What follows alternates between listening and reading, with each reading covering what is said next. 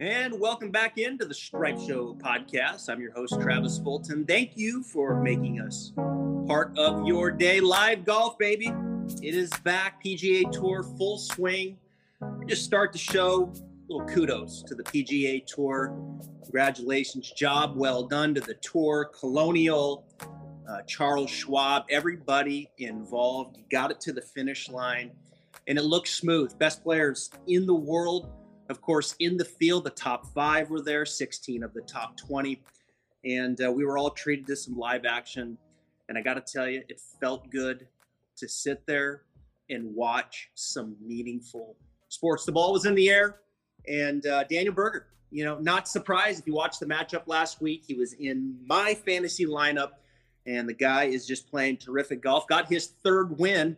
His third win on the PGA Tour. And all 3 of them, listen to this, have come the second week of June. All 3 of them. He won the FedEx St. Jude Classic back in 2016 on June 12th. Won the FedEx St. Jude Classic again in 2017 on June 11th. And here he is on June 14th, 2020. This guy's the greatest player of all time. The second week of June, the champion. I think this one the most meaningful because of the field. Who was there? The history, the Hawk. That's where he played golf. Ben Hogan at Colonial, and Daniel Berger wins in a playoff over Colin Morikawa. We're going to get to all of that, and joining me here on the Stripe Show to break it down, Froggy, you're back. How you doing, my man? Doing really well. Once again, it was great to have live golf. Once again, golf that was meaningful. Not that I didn't enjoy the TaylorMade driving one with Ricky and Rory and Dustin and Matt Wolf, and I really enjoyed the match with Peyton and Brady and Phil and Tiger. However, it was great to have a real tournament on, to watch it for 4 days and watch these guys. Some of them showed signs of rust, and other ones looked like they had really been working during the quarantine. Yeah, some rust was there for sure. I think some fatigue as well down the stretch on Sunday. I think we saw some guys get a little tired, including Bryson. I know he's got 30 pounds. He was out there bombing it. 40.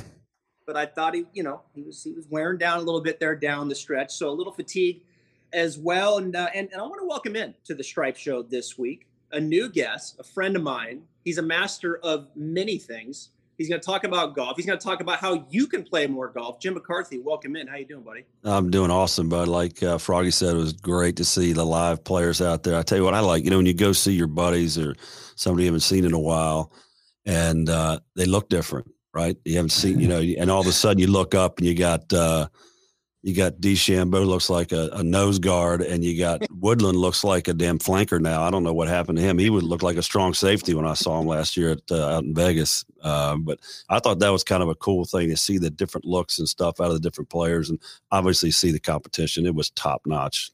Yeah. Patrick Reed looked thinner. Gary Woodland just took his 25-30, gave it to Bryson. I mean, we've went from like this. I remember when I got into the business, right? You can't lift weights. You can't swim, right? That was bad for your golf swing. Don't play baseball either.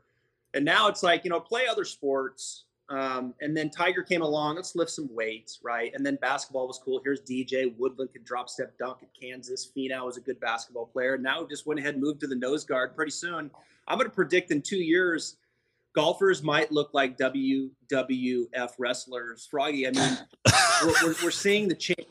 We're seeing the game change. I mean, right before our eyes right now. We are in the power era, and good grief, Bryson DeChambeau brought his shakes to Texas, and off he went. Yeah, back in the day, Tiger kind of was the first one to turn this into where we thought golfers were athletes. He put on some weight and started hitting the ball long ways. But then there was almost a time where Tiger went too far. He looked like an NFL linebacker. He looked like Brian Urlacher and maybe lost some speed. And it goes through all the Navy SEAL training and everything he did. And that's all, a lot of that is up for debate. But it's not now. Rory McIlroy, I believe, is somebody who has found the happy medium where he's put on the weight, and he's put on, and when I say weight, I mean muscle weight. He's put on the muscle, but yet still able to have speed. Bryson looks like a lumberjack, but he still showed touch from 100 yards and in this week. So I don't know. I think the sport is absolutely turning into more of an athletic motion than what we saw a long time ago. but I do think you can go too far. I don't know where that line is. Yeah, I mean, it's gonna be hard for him to keep that weight, once he continues to play. And I want to see it play out and see how it goes. You put that much weight on your body. I mean, what a risk, first and foremost. I just can his frame handle that kind of weight? Yeah, I mean, can his frame handle that kind of weight? But just even hitting a golf ball, I mean, what a risk it is to do that and then change your swing. He's made some technical swing changes, which we're going to get into in some breakdown stuff this week on the PGA Tour platforms. I mean, he's really done a lot of work changing his swing to go faster. You'll notice how fast he takes a club back. You can, and with his technique and his skill, you can hit it harder with that quicker type of backswing. But it's paying off. I mean, boy, he looked dominant. It's weird to see him hit it 25 past the likes of Rose and DJ, and I don't know if he was quite that far past Rory, but he was certainly the longest one there. And, I think Brooks looked healthy. He looked a little bit heavy. He'll probably play himself back into shape here as they get into the season. But what a field. I mean, it was fun to watch live golf, but then to have that kind of field there. And then you have, I would say, kind of an unlikely winner in Daniel Berger. Although, if you follow the tour closely like we do, I mean, this is a guy that was playing terrific golf. I mean, if anybody was disappointed to see COVID-19 hit and go for a 3-month absence, it was Daniel Berger. I mean, he had 9 events coming into that, 6 top 25s, 3 top 10s, and now they come back and he gets a win, his 3rd win on the PGA Tour. And I know you're stoked, Froggy. He is a Seminole. He played at Florida State. Oh yeah, as you can see, that gator over my head. Yeah. It's funny when you say that. When you go back and you look at day 1 of the players, you remember they played 1 round, and Hideki Matsuyama shot 9 under. But when you go back and look, tied for 7th was Daniel Berger. Also tied for 7th, Colin Morikawa. So 2 guys that were playing well at the Players were the 2 guys in the playoff yesterday in Dallas and Fort Worth. So, Jim, when you watch Daniel Berger, right, and you watch this golf swing, and he takes it back unorthodox, gets the club really laid off at the top of the swing, and then brings it down, and it just looks weird, right? I get a lot of that looks weird. That doesn't look like a PGA Tour player swing. It's a very unique swing. What do you think, Jim, when you watch a player like that? It's a little surprising to see, especially as I think the tour, a lot of the guys out there, and I think the guys that are coming up through the mini tours, they look, a lot of them, they're all doing a lot of the same stuff. So I kind of like that little different look. And I sometimes wonder with some of the stuff that's going on with these guys being so robotic, if they're not focused enough on flexibility and if that's not producing some of the injuries. I know Daniel did have the wrist problems in 18 and 19 in between his June 11th week wins, which is remarkable. That win 3 times in the same week on tour is crazy. But I think it's cool. And I think I like his attitude, man. He throws a dip in, he's out there. I mean, he just kind of, he seems like a good dude. We've seen him out there a couple of times when we've been out there on the tour, and I like the guy. And I don't mind the fact that he's not robotic and his club's in a different spot. That's a good point. I think in today's game, you do see a lot of cookie cutter action. If you cruise around on social media, pretty much everything looks the same. I mean, the face is square, the lead wrist is, a little flat at the top, club looks good, change in knee flex, shallowed out, rotate. I mean, this is the modern language that we live in. Then you look at Berger get out there and he's got this super strong, crazy left hand. He rotates it, the shaft's damn near horizontal at the top, but he doesn't steepen it. He kind of keeps it there, and then he rotates and delivers it. It's like, that'd be a tough method to teach, but that's a good point, Jim. I think he does have a lot of personality in his swing, and he is an approachable guy. And I think he's really grown up a lot off the tee. His interviews, it's pretty polished right now. I mean, he really looks like he's kind of coming into his own. We say this about Rory, but I think you got to say the same thing about Daniel Berger. I mean, let me just read these stats off. I mean, these stats are remarkable. Strokes gained off the tee is 41st. Approach 60th. Not too shabby, right? From tee to green. Around the green, he's 67th. Putting, he's 26th.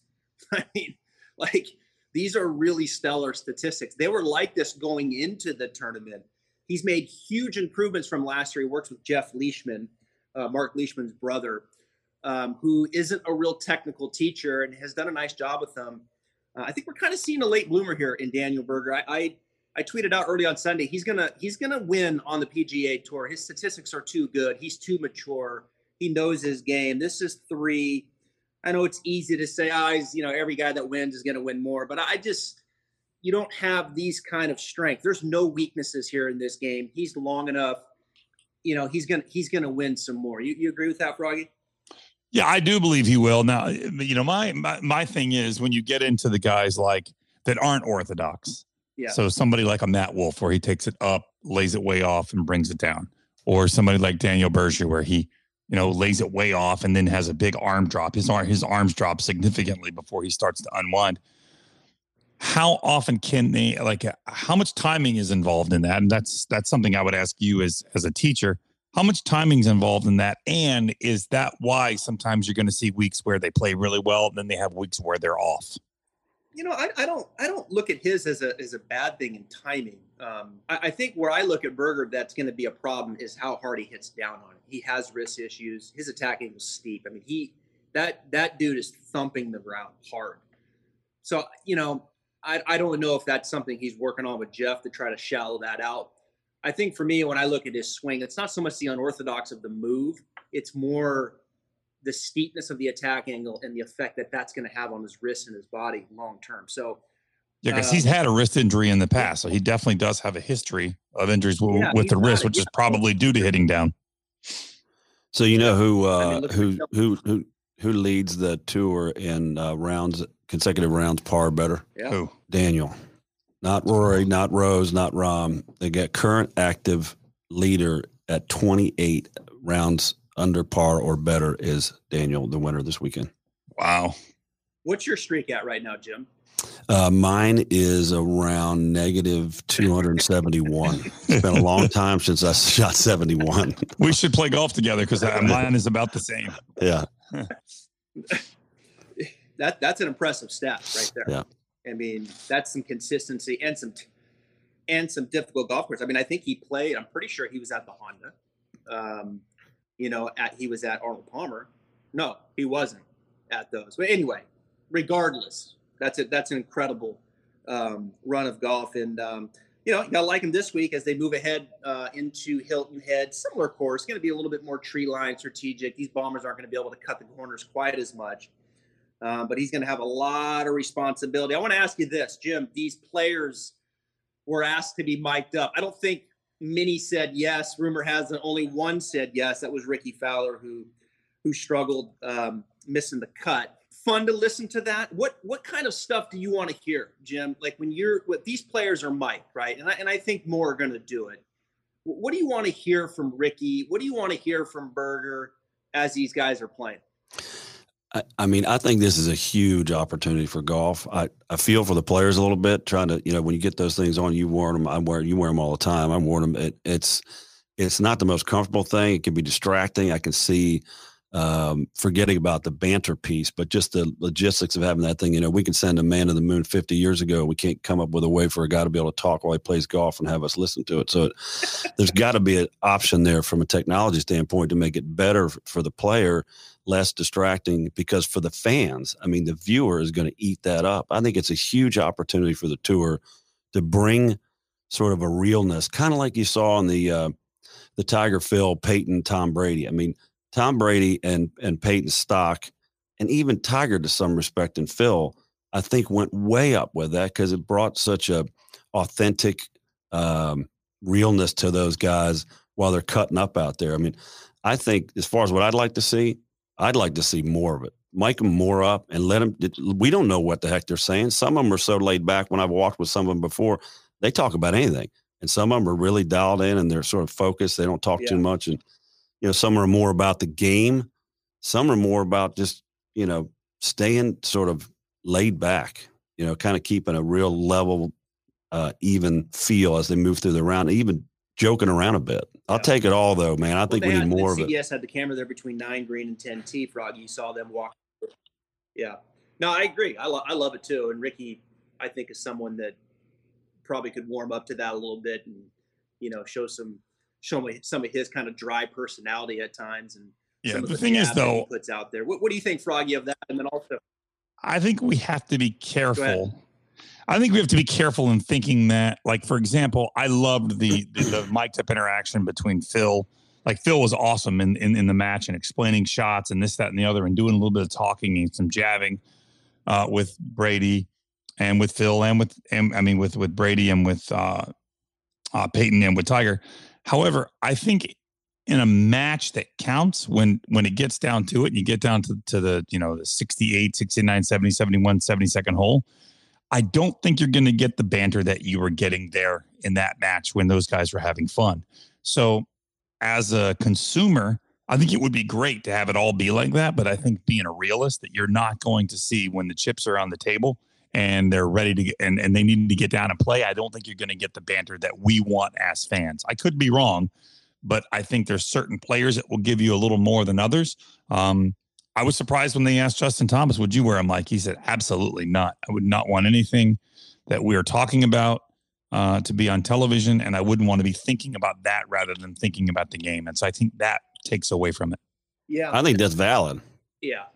I don't think you're going to get the banner down the stretch, but I like the conversation of the decision-making, And Mike the caddies. Like, for example, to me, Mike the caddies, because and once again, I know that I'm not the normal guy, but I absolutely love, to me, listening to Bones and Phil go over a shot when Bones was on his bag, to hear them talk about, if it does this or if it does that, and this is how many steps, and this is that, just to listen to the two of them go back and forth, that was good. So it's good enough to me if you just mic the caddy and I can just listen to the interaction between the two of them.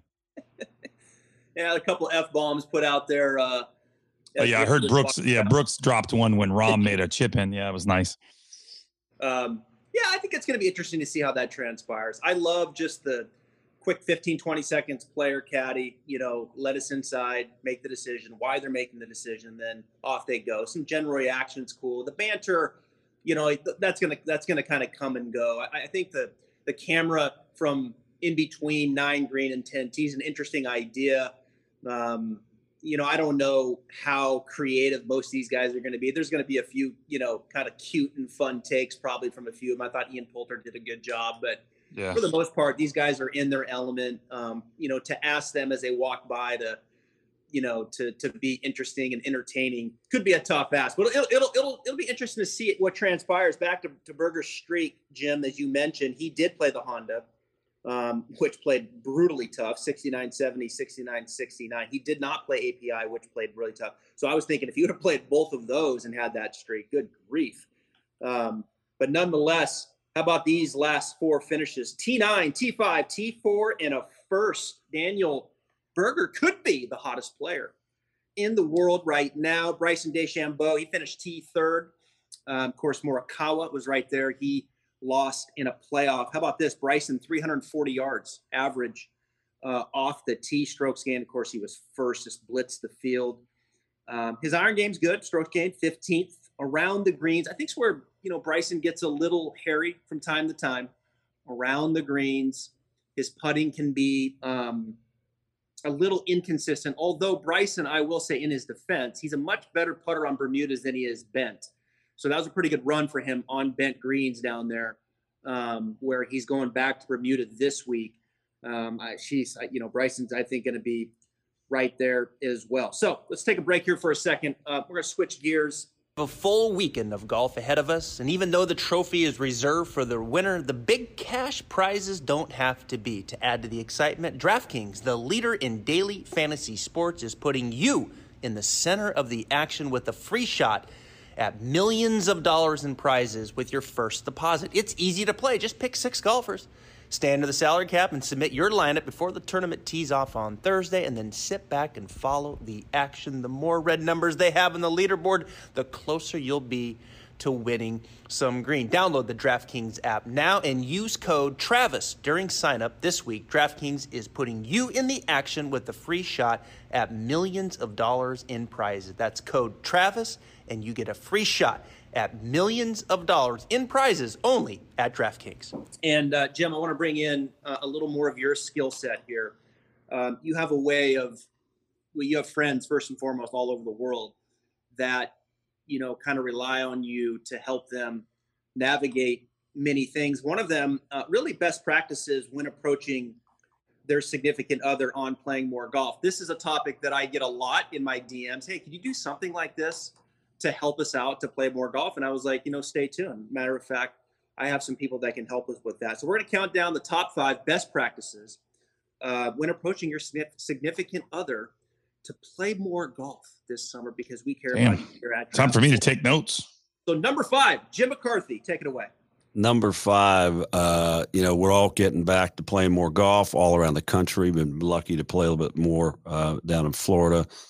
But now that everybody's out there, tours back on TV. It's going to get the juices flowing. You're going to want to get out there. The first thing you got to think about when you're talking to your significant other is you got to make it a win-win. It's got to be a win-win, right? Figure out maybe something for her, maybe she would like, right? And work that in there. Maybe it's a plan with her friends that'll occupy her, and she's not really paying close attention to the time and how long you're gone or whatever.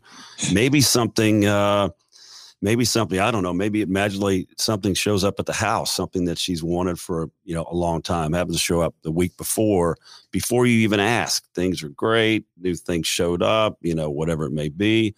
And then you throw the ask in there and maybe even surprise her and send her to see your family, and seeing the family watch there, because then you kind of work in multiple rounds there. Well, I think, and Froggy, I want to get your thoughts on this. I mean, there's a few things that stand out for me. One is you have to be careful that doesn't come across as bribery, right? So you have to be tuned in to what it is that she likes and that she wants to do, right? So like it has to come across authentic. And then I think the timing of that has to be important. So it can't be just like, hey, here's what I was thinking. I'd love to set you up with some of your friends that, a weekend getaway.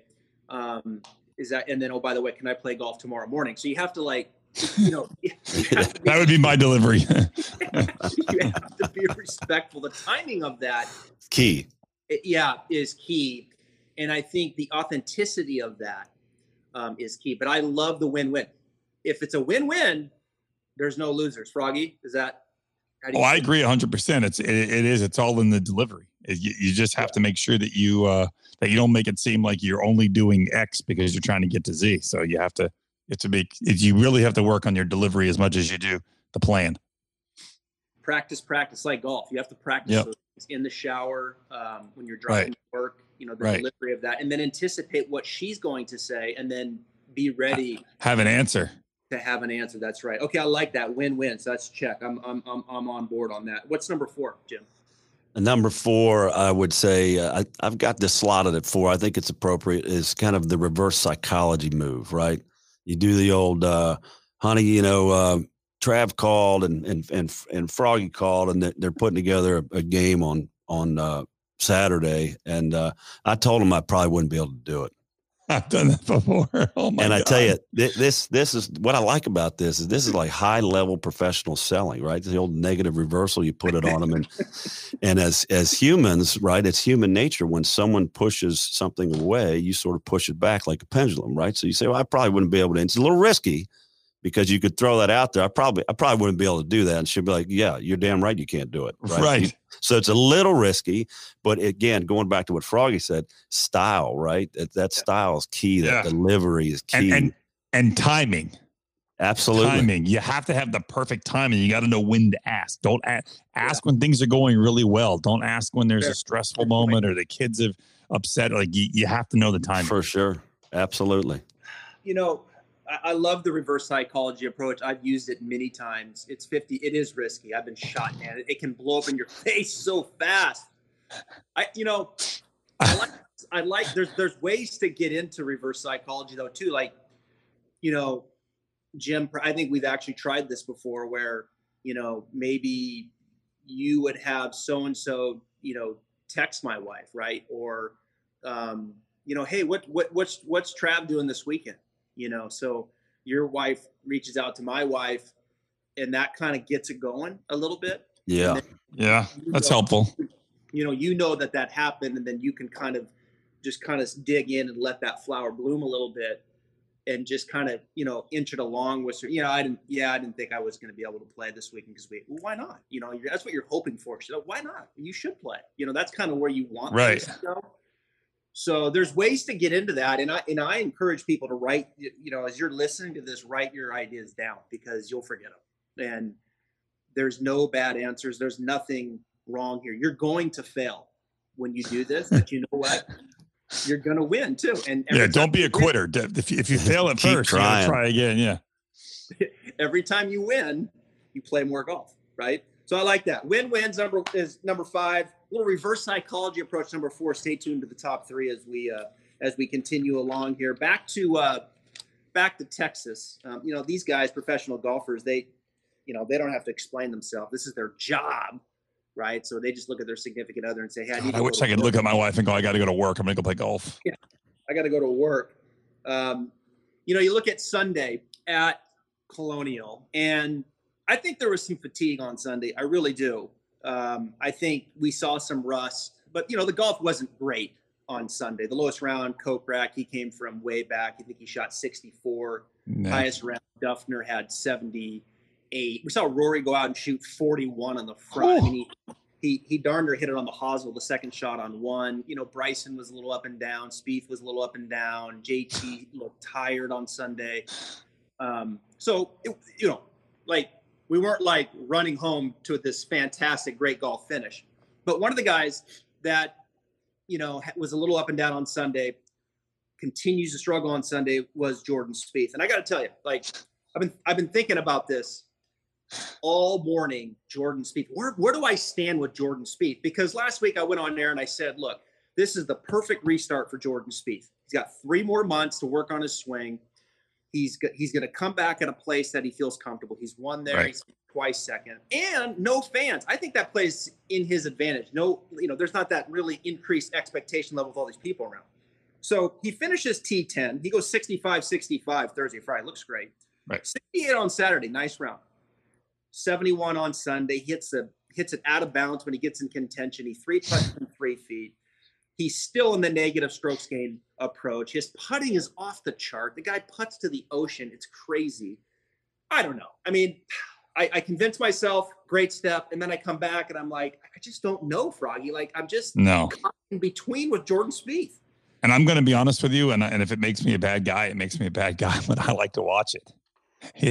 I mean, when I saw him yesterday get in contention, I was watching, and I said, he's going to hit one out of bounds. And sure enough, on the next tee box, he blows it right of right. I saw a hilarious meme yesterday, and it said, things guaranteed to fall apart. It was like 4 pictures.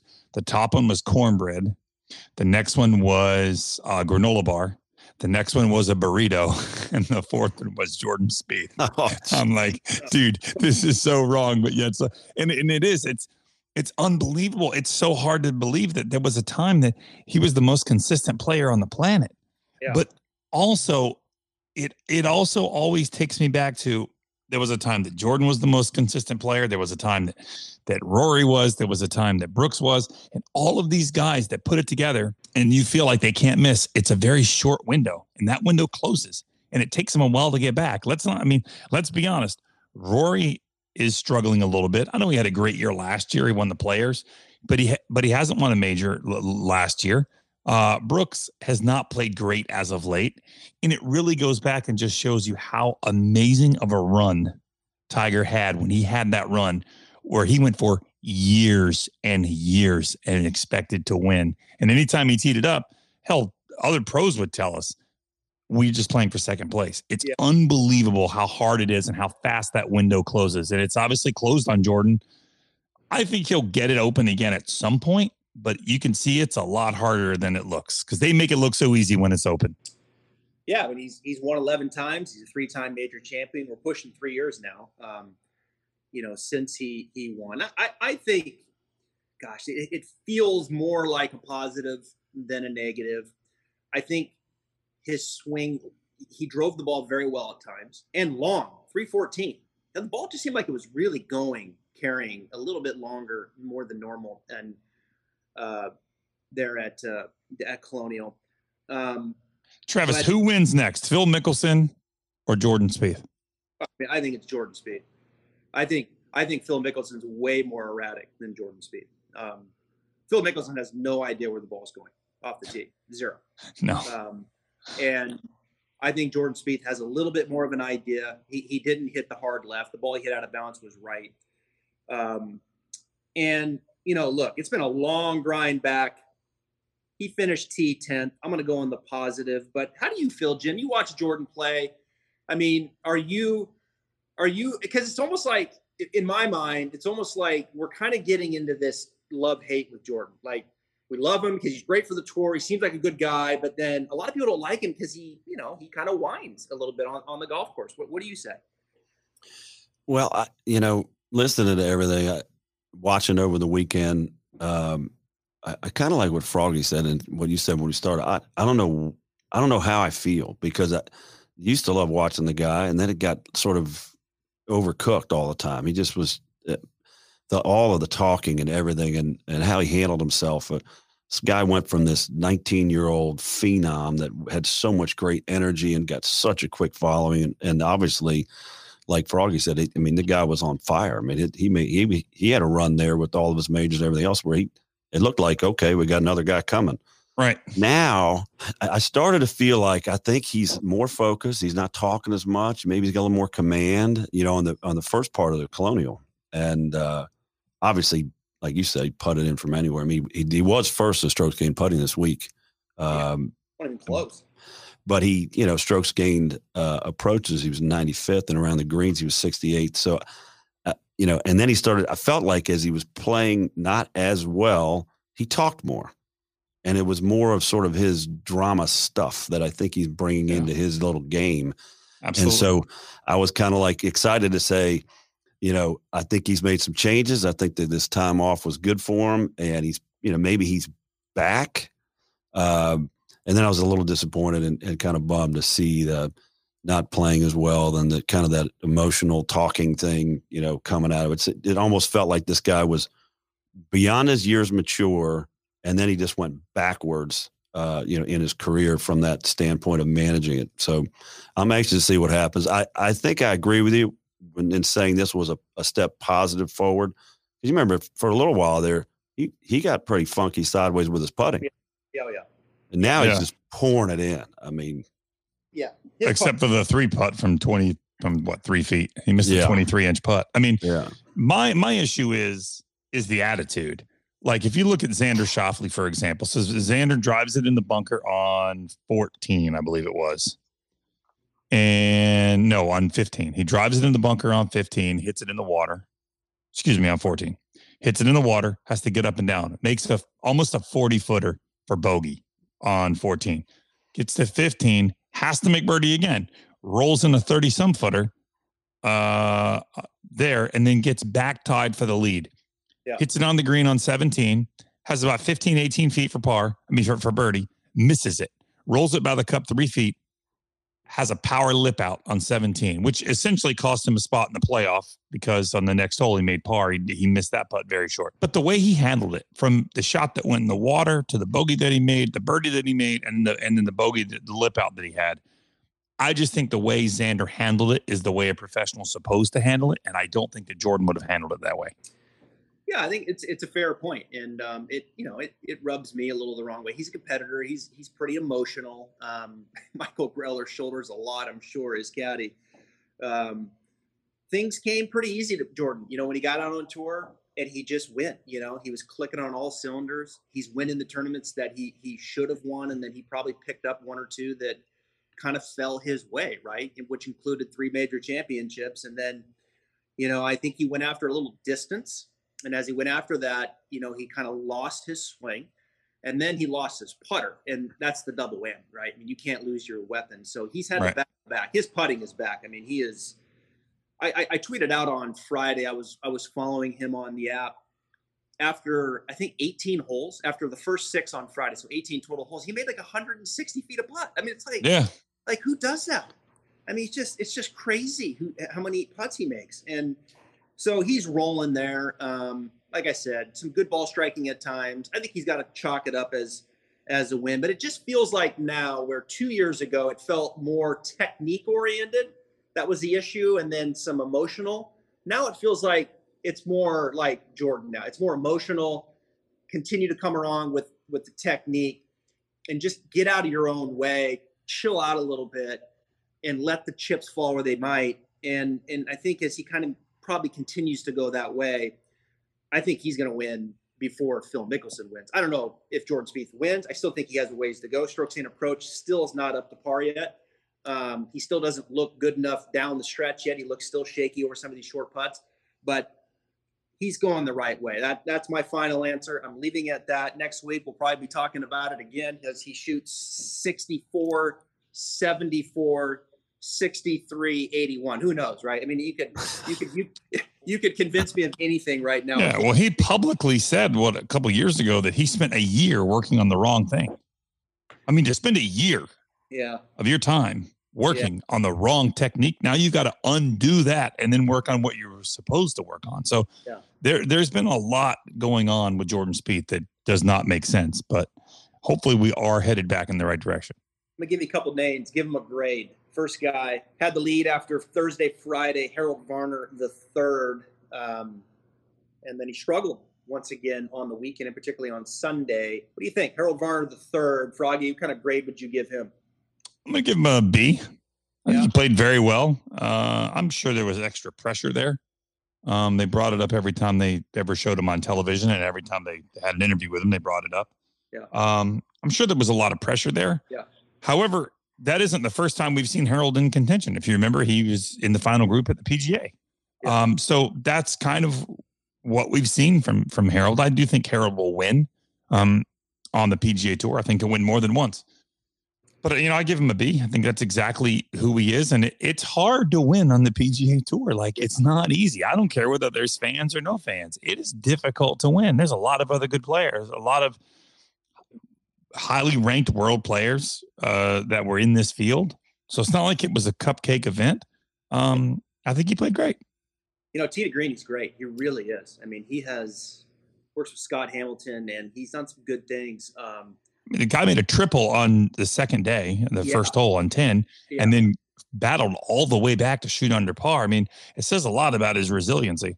So, I mean, he will get it together. He is a hell of a player. Yeah, he is a hell of a player. He's a great ball striker. He really is top shelf striker, tee to green. Right now, he's 17th on tour. I mean, he can really get it there. His putting is just, I love his putting stroke too, and it's so inconsistent. I mean, he led the field Thursday through Friday, and then he just fell off the earth Saturday, Sunday. There's just doesn't seem like there's much middle ground sometimes with him with the flat stick. But if when he has a good putting week, you're going to see his name up there because he is such a good striker of the ball. I was a little surprised. I was expecting a little bit more from him on the weekend, especially the way he putted leading the field Thursday, Friday. I thought he would have been contending there late on Sunday. So hopefully he can continue the good play. This Colin Morikawa, Jim, you look at this young man from Cal. What do you think? Are you impressed with this young guy, or is there someone else that's sticking out in your mind from this next generation of players? Guy, I think he's a total package, man. I think he is legit. I was shocked he missed that putt. I mean, he doesn't really have a weak spot. It's interesting that tweet you put out at one point over the weekend before the final round saying if he rolls a few in, he's going to win. And it came right down to that on the very last hole there. I think he is really good. And I think in the last year, comfortable, I think is probably a wrong word, but what I'm trying to get at is he's at home out there now. He feels good about it. He's comfortable. I guess maybe that I can't find a better word to use. Going from week to week and dealing with the different courses and the different fields and all the things these guys have to deal with besides just teeing it up, right? I mean, most people out there don't know what these guys go through with the commitments they have, leading up to an event, how much time of their own they do not have. And I think he's matured quickly, and I think he's about to have a big time run. Well, he's an exceptional striker like Harold. His putting will leave him from time to time. That probably is his opportunity as he learns these golf courses and these green complexes on tour. But man, he is the total package. He's mature beyond his years off the course, and I think he's definitely a notch, I think, above Hovland. I think he's a notch above Wolf. Sanjay M, I would put right there with him. Sanjay is a very complete player. I think as far as the youth, to me, Sanjay M, Froggy, and Colin Morikawa are the two guys that you're going to be seeing a lot on the leaderboards here as we roll into the golf season. Yeah, I agree. I mean, Morikawa's swing is phenomenal. He's got a great composure about him. He doesn't get too high, doesn't get too low. Still can't believe he missed that putt at the end. Yeah. I can't either. But, listen, that, to me, when I see guys like Morikawa, Schauffele, Spieth, when I see these guys missing, 2-foot putts, to me, it does many things. It makes them more human. It makes me understand why sometimes when I miss a 2-foot putt, that I'm like, you know what, you can't beat yourself up. You got to move on. And number 3, it also lets your buddies who go like, yeah, I got it inside the flagstick. We're just going to pick that one up. Nope. The tour guys do not roll them in every time from 2-foot, putt it out. And that's the thing is it is a difficult game. And when it matters, that cup looks like it's about an inch bigger than the ball when you have to make a 2-footer. And that's what happens. Well, they're making the trip over to Hilton Head. We're going to get to that field here in a second. But first, Jim, I want to come back here. I know we've got some people wanting more advice because they want to play more golf. Top 5 best practices when approaching your significant other, right? There's a way to go about this, and we're here to help you. Number 5 was win-win. Number 4 was that reverse psychology approach, right? Which is risky, but man, it can pay off beautifully when done correctly. Number 3 is. So number 3, much like the other 2, you get timing, style, all of that. Very important. This one is one where you can use science. Okay. So I've looked this up. This is, golf is a necessity, both mentally and physically for your health. And I want to read you guys some stats here and Froggy, tune into this. You're right. Because if you remember when we went into quarantine, our governor said that golf was an essential activity because of health. Okay. You ready for this? Listen to this. Okay. So this is a survey. This is scientific research. I pulled it up on the internet, so it's got to be true. So for folks in the last 12 months that have reported having anxiety, okay, people, okay, 18.3%, okay, golfers, 11.9. Oh, okay. Wow. I'm going to give you a couple more here, okay? These are very important. You guys got to use these because you can't mess with science, right? The math doesn't lie. The next one, depression. I mean, anxiety and depression are 2 of the biggest things we talk about in our society. Yep.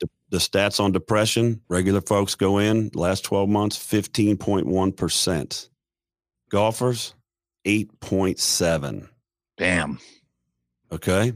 So just take those. And I've got more. I've got stress and panic attack were 2 other ones that also checked out well, where stress was 26% and only 22 for golfers, and panic attacks was 5.5 and only 3%. So, most of these, really all of them, there's a significant improvement. In some, it's massive, and that's how important golf is to our lives, right? Mentally and physically. Okay, so you got to get with a significant other and make sure they understand. You don't want us to be like the regular Joe. Right. Because not only do you want us to be regular, right? You want us to be your superstar guy, but look at the numbers, right? The stats don't lie. These are doctor's orders. That's right. See? I don't know how a significant other could argue that, really. I mean, actually I do. I do know how they could come back to that, but wow, that's staggering. I mean, this is science, right? It is. Just like when you're teaching golf, there's science, and you can't argue it. Right, you can't argue with the ball flight laws. You can't argue with this. Yeah, I mean, I don't even think there really needs to be anything else said, because that is a wonderful example, and that's number 3 in the top 5. You're telling me there's 2 better than that? There's 2. Well, I'm telling you, but going back to that one now, keep in mind, if you don't do it with the right timing that Froggy mentioned earlier, how critical it is in the style and making sure you manage it right, you may find that all of those numbers for yourself under anxiety, depression, stress, and panic attack may go up as a result of how you manage that. Right. Because remember, the road to hell was paved with good intentions. Exactly. So you can have great information, but if you're delivering and your timing sucks, forget it. Yep. So would you recommend, or maybe we need to ask the doctor, but would you recommend that you wait till you are stressed out to bring this up, or the first time, and then use that as an example of, I don't want to get to that point again, so I want to manage that by playing golf before I get too stressed out? Yeah, I think you can do that. I think it's going to end up being sort of where you're at in that moment in your life, right? It's hard for us to sort of be able to plan everything out so perfectly. Yeah. So that there's going to be times when you are stressed out and you can say, hey, babe, look, this is the deal. I've got to get out and I've got to go get a release with the guys and play some golf. The doctors say, boom, boom, boom, boom, boom, right? And then the other time is when things are fine, you say, honey, you're not going to believe this. The research shows that guys that are getting out there playing golf, look at these numbers. Yeah, you got to seed it. You got to drop the seed. And don't even ask to play after that, right? Nope. Don't even ask to play. Just put it right out there. Because the next time you ask, that'll be sitting there right there in her head, right? Damn, this is brilliant. That's beautiful. That's really, really well said, and much appreciated, I'm sure, by everyone listening. I'm curious now, what is number 2? You're telling me there's something better than that. Number 2 is you got to create the golf trip and the buddies trip. You just have to. And there's a lot of ways you can do this. There's a lot of ways you can really screw this up, but you've got to create the golf trip. I mean, you can make it. Think about it. When you grow up, when you're an adult, we can't go play football together anymore, right? I mean, I guess you could play, but a little bit, but basketball, everything else is sort of full contact action. It's hard to compete. Some guys can't play at all. Some guys can't. Golf, we can compete with all of our buds, regardless of the skill level. Right. We can go out, we can compete, we can gamble, we can consume whole meals of food, we can have adult beverages, lifetime memories. I mean, you've got to find a way to do it. If you're not, you got to do it. It's just the best. And one of the things you can work in here is a couple. One is you can make it work related, right?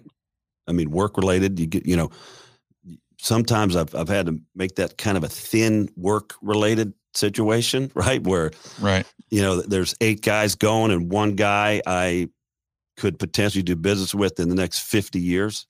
And the other 6 are like fraternity brothers that will never work together. So it could be real thin, or it could be as simple as, it is actual guys you like and you want to hang with that you do some work with. But if it's work related, you got a much higher percentage chance to get a yes. And then the second thing, you can use the occasion, right? The occasion's a big deal because it's not me, right? It's like Trav put this thing together for his 40th and it's going to be amazing. God, it's going to be so awesome. I mean, I'm not planning anything. I'm not doing anything, but I have to be there. Right. I think you should work in number 4 with this one. So you use that, I know I'm probably not going to be able to go, but it's a really big deal to Travis if I could do this. And I know I'm probably not going to be able to, but I just wanted to let you, if you kind of work that into number 2. Exactly. You can use number 4 all over the place here. Yeah, you can overlap these. Don't forget that. The occasion is a big deal. The 40th birthday or the bachelor party or the wedding or the whatever. And it's like, what am I supposed to say? No? Right. See, women are so much better at planning trips. I mean, they just get so far out in front and plan trips. And I think women generally have more friends than men do, just at least from my observation in the life. Maybe it's just me. I don't have many friends, but but they just they're just really good at planning events, right? Oh, it's her bachelorette party. It's her 28th birthday. My wife just celebrated one of her friends' half birthday. I was like, wait a minute. What? I'm drawing the line on that one. That's legit. Yeah, so it's just, they're just, baby showers and pajama parties. And it's just like, damn, like, you guys are creative. These girls they just plan stuff. And but it's good. Like, it's, that's important to them. And, and you want your wife to be happy, and that's what they need to do. But men are not good usually at planning those trips. You got to get out in front. You got to get out in front, plan it now, even if it's just right down the road, right? Yep. Got to plan it. If you can do that, then you don't get up to that point where you're like, man, I'm not doing anything. Well, you're not helping yourself out, right? And that's what we're trying to do here. And that's just wonderful advice. And I love the overlap. I mean, you'll get good at this, right? And just maybe kind of chip off one at a time right now. And then, And then you'll get really good and confident, and you'll start to weave these in and out, and you'll just have it under control. You'll probably be playing golf, every other day at that point. So good stuff, Jim. I'm going to come back to number one here in a second, but I want to lob it ahead. The tour moves up to Hilton Head Island, one of my favorite events. Harbortown Links, what a beautiful spot. RBC Heritage, presented by Boeing. And man, these two tournaments, they didn't benefit from the COVID-19 because they don't have fans there, right? There's a lot of people making things happen to get the tour back. PGA Tour's losing money, I would anticipate at this point, just to be back out there because they can't get the fans out there. Right. But what a field last week and what a field this week. The Travelers next week's going to be good. This particular event usually follows the Masters, of course. So they don't get the big names per se coming in there like they've got coming this week. And you just look at the winners here. I'm gonna read this list off of winners over the last stretch here. Last year was CT Pond. 18 was Sadashi Kadara. 2017 was Wesley Bryan, who's actually making his return this week from his medical. He's playing. 2016, Brandon Grace. 15, Jim Furyk. 14, Matt Kuchar. 13, Graham McDowell. 12, Carl Pedersen. Davis Love III's won this event 5 times. So like last week, the Bombers usually aren't there, but here they come. I mean, they're all there again. Top 5. Rory, first time he's played since 2009. Last time Rory played here, he was 19 years old.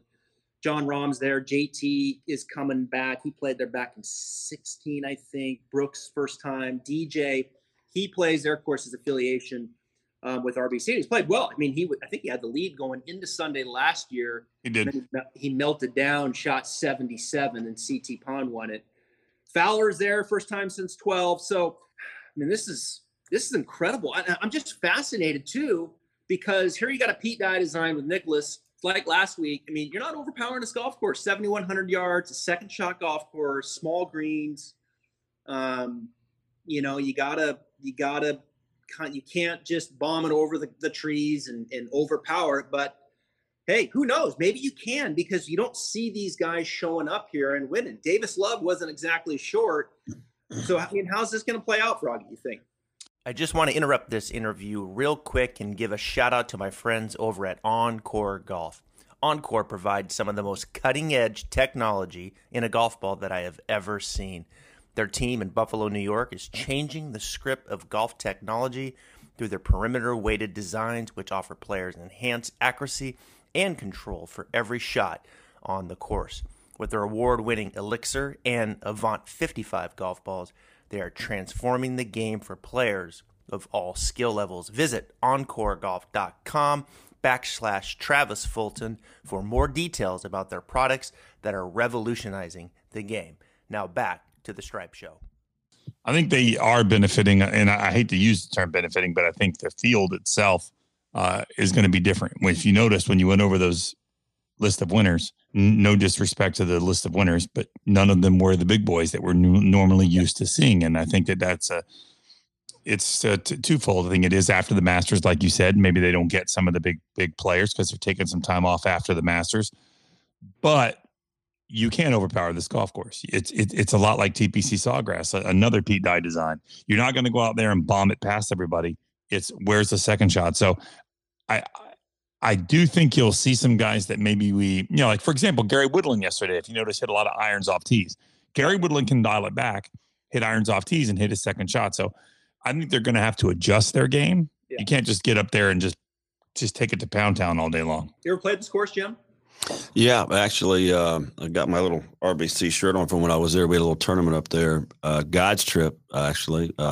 Super fun time, and some of the jokers couldn't make it because they didn't play their cards right. But I love the golf course. It's fun as an amateur to go up there, play where the big boys play. And I've been to the tournament there, 4 or 5 times now. And, it's known throughout the folks that, on tour and the caddies and stuff. That's one of their top weeks of the year. Usually, obviously, like Froggy said, it's after the Masters, but everybody drives over, and it's usually filled with players and their families, or players do stuff with their buddies. Right. You know, they get houses together. It's laid back earlier in the week.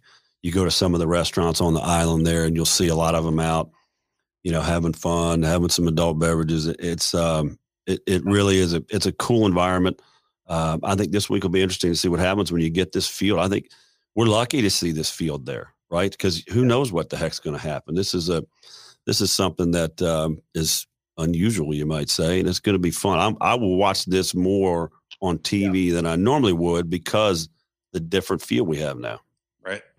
Yeah, and you got some people out there on the water too. Like you're going to have a few more people you're probably going to be able to hear, you know, because you can get a little closer to the action there, you know, with the boats versus what we saw at Colonial, where there's nothing going on around it other than TCU right up there across the street. But it's just fascinating to see these courses now with the big guys showing up and just think how thing changes, because they usually don't show up last week at the Colonial. They were there and here they are, you know, right there at the first page of the leaderboard. So distance just weighs out at every track. To your point, Froggy, hit the driving iron out there. I heard Luke Liss, who won the here at TPC Sawgrass, the Corn Ferry Tour. He's going to be playing this week and talking about his driving iron. And he said that he goes, yeah, I'm just going to hit my driving iron. I love that place. And I hit my driving iron like 275 yards, you know. Must be nice. So, you know, it's like when you can bust out a driving iron and hit it that far, I mean, right. You know, geez, I guess you can play any golf course. So let me give you a few names here. I'm going to do the matchup show presented by DraftKings. I've been really throwing some names around here. You know, you look at this golf course, strokes gain, right? When you break down, for at least me, you have strokes gain off the tee, you have strokes gain approach, you have strokes gain around the green, and then you have strokes gain putting, right? And when you weigh out this course, strokes gain approach is huge on this course. Number strokes one. gain off the tee, the value of it actually goes down significantly in comparison to other events. So strokes gain approach is huge. Strokes gain putting is huge. Those are the two big ones here, and they're pretty close. Strokes gain around the green is actually kind of drops down a little bit in comparison to other events because, you know, the pitch shots around the green here are usually not too difficult. Where Colonial, they're more difficult. You know, the grainy, sandy, tough pitch shots around the green. Here you got small greens, not much rough. So it's really a second shot course, and you got to be able to putt these Bermuda greens. So real quick hitters here. Jordan Spieth versus Justin Thomas. Who do you got? I'd take JT. Yeah. JT. Spieth can open up 65, 67. Everybody can be fired up. And then what was right before him? Froggy, cornbread, and what else? Cornbread, granola bars, and burritos. Yeah. Okay. Bryson DeChambeau versus Dustin Johnson. Well, I'm going to go with Bryson. I think I'm going to go the other way because DJ knows that area up there, Coastal Carolina guy, if I remember right. I'm going to go DJ on that one. DJ's got to get the truck started here, man. He looks like he's laboring out. Missed a cut last week, but you're right. He does know it well. I'd like to see him get back to his ways. Here's a tough one. Victor Hovland versus Colin Morikawa. Really interesting matchup here on this course. I'm going to take Hovland. I'm going to go the other way. I got Morikawa. Okay. Morikawa going to shake it off? I do. I think so. I do. I think he played too well to let a 2-foot putt ruin his mojo. I'm going to give you a website. It's called Fantasy National Golf Club. Fantasy National. Actually, it's fantasynational.com. Amazing site on statistics. Amazing. One of them that I love is they break down how they putt on different greens. Morikawa is horrific on Bermuda putting. Terrible. Great ball striker, but major weakness putting on Bermuda. So we'll see if he can overcome that and perhaps have a better putting week like he did last week. All right, here's two sleepers for you. I love these two guys on this golf course, right? Getting value, DraftKings. First one's Terrell Hatton. I think Terrell Hatton's a sleeper coming into this. And I got him going up against another sleeper who I like here is that Joaquin Niemann. I think I'd go Hatton. I agree, Hatton. Yeah. Terrell Hatton's good, man. Yeah. He is. He's a good player. This dude's good. Like he's the most underrated player in the world, I think. His statistics are great. He won a course earlier in the year at Arnold Palmer, and haven't seen him since. So it'll be fun to see how he goes. All right, let's finish up the show. Number one, best practice, Jim. When approaching significant other on playing more golf. Number one, best practice is the guy that she likes. And this is a big one because unlike the other ones where you may not have the frequency, right? A golf trip, you can't do that all the time. And some of the others, the guy that she likes is your get out of jail free, right? Travis actually plays that card for me. Anytime he calls, I get the clearance. Doesn't really even matter how much notice. So you don't need advance notice on that thing, right? Location is not really an issue in case you need to be gone longer than the normal round takes. And so you have that guy. And then the other thing that comes into play is hanging afterwards is not a problem because she likes the guy. There's not going to be any issues and whatever. So that hanging out after is a big component to some of the rounds I've played in. So getting that clearance and not having the stress of when you're going to have to race back and maybe letting them down because you overpromise, undeliver from your style and setting the expectations. Big deal. Got to have the guy she likes. And a major side note here, always stay away from the guy she doesn't like, right? You don't want to ever have that guy, or if there's a couple of them out there, don't bring those guys up because you are not playing golf. Nope. Really good. Really, really good point. And if I could add one, actually, there's one I'd like to add that I've just pulled off. So we are going on a road trip because of all the COVID stuff going on. We are going on a road trip. And our road trip is we're going to Hilton Head and we're going to Charleston. And so there is things for her to do while we go play. I'm going to play Harbor Town the week after the event. And then in Charleston, we have friends there. There's golf there as well. So if you plan a little trip with the family, and there's things for her to do, you can go play golf. That's the win-win right there. That's number 5. That's perfect. There you go. That's the win-win. That's well played. But That's I think perfect. back to number one, Jim. We have to understand your wife, your significant other, right now, there's 1 or 2 of your friends. The perception in her head is not the same as it is in yours, right? It's not the same. You think he's a great guy, She views him as something else, right? Right. In the way, and it doesn't matter what you say, it's a negative and it gets in the way of you playing golf. So if that person's going to be there, that person has to be way in the distance, but you have to understand who that person is on the negative list, in addition to who she likes, so you can play those cards beautifully. And it is a wonderful it's a wonderful hand to know what those cards are, because I like that one a lot, Jim. I think that one appropriately is number one. And I think we help people play. I feel like we've grown the game today. Not only have we broken down, but I feel like we've grown the game. Greens fees are going up. Merchandise sales are going up because of the top 5 best practices when approaching your significant other on playing more golf. Well done. Froggy, Jim, thank you for being here. Well done. Appreciate it. All right, guys, thank you. This is another episode of the Stripe Show podcast. We'll be back later this week. Rumor has it Luke Liss is going to be on the show.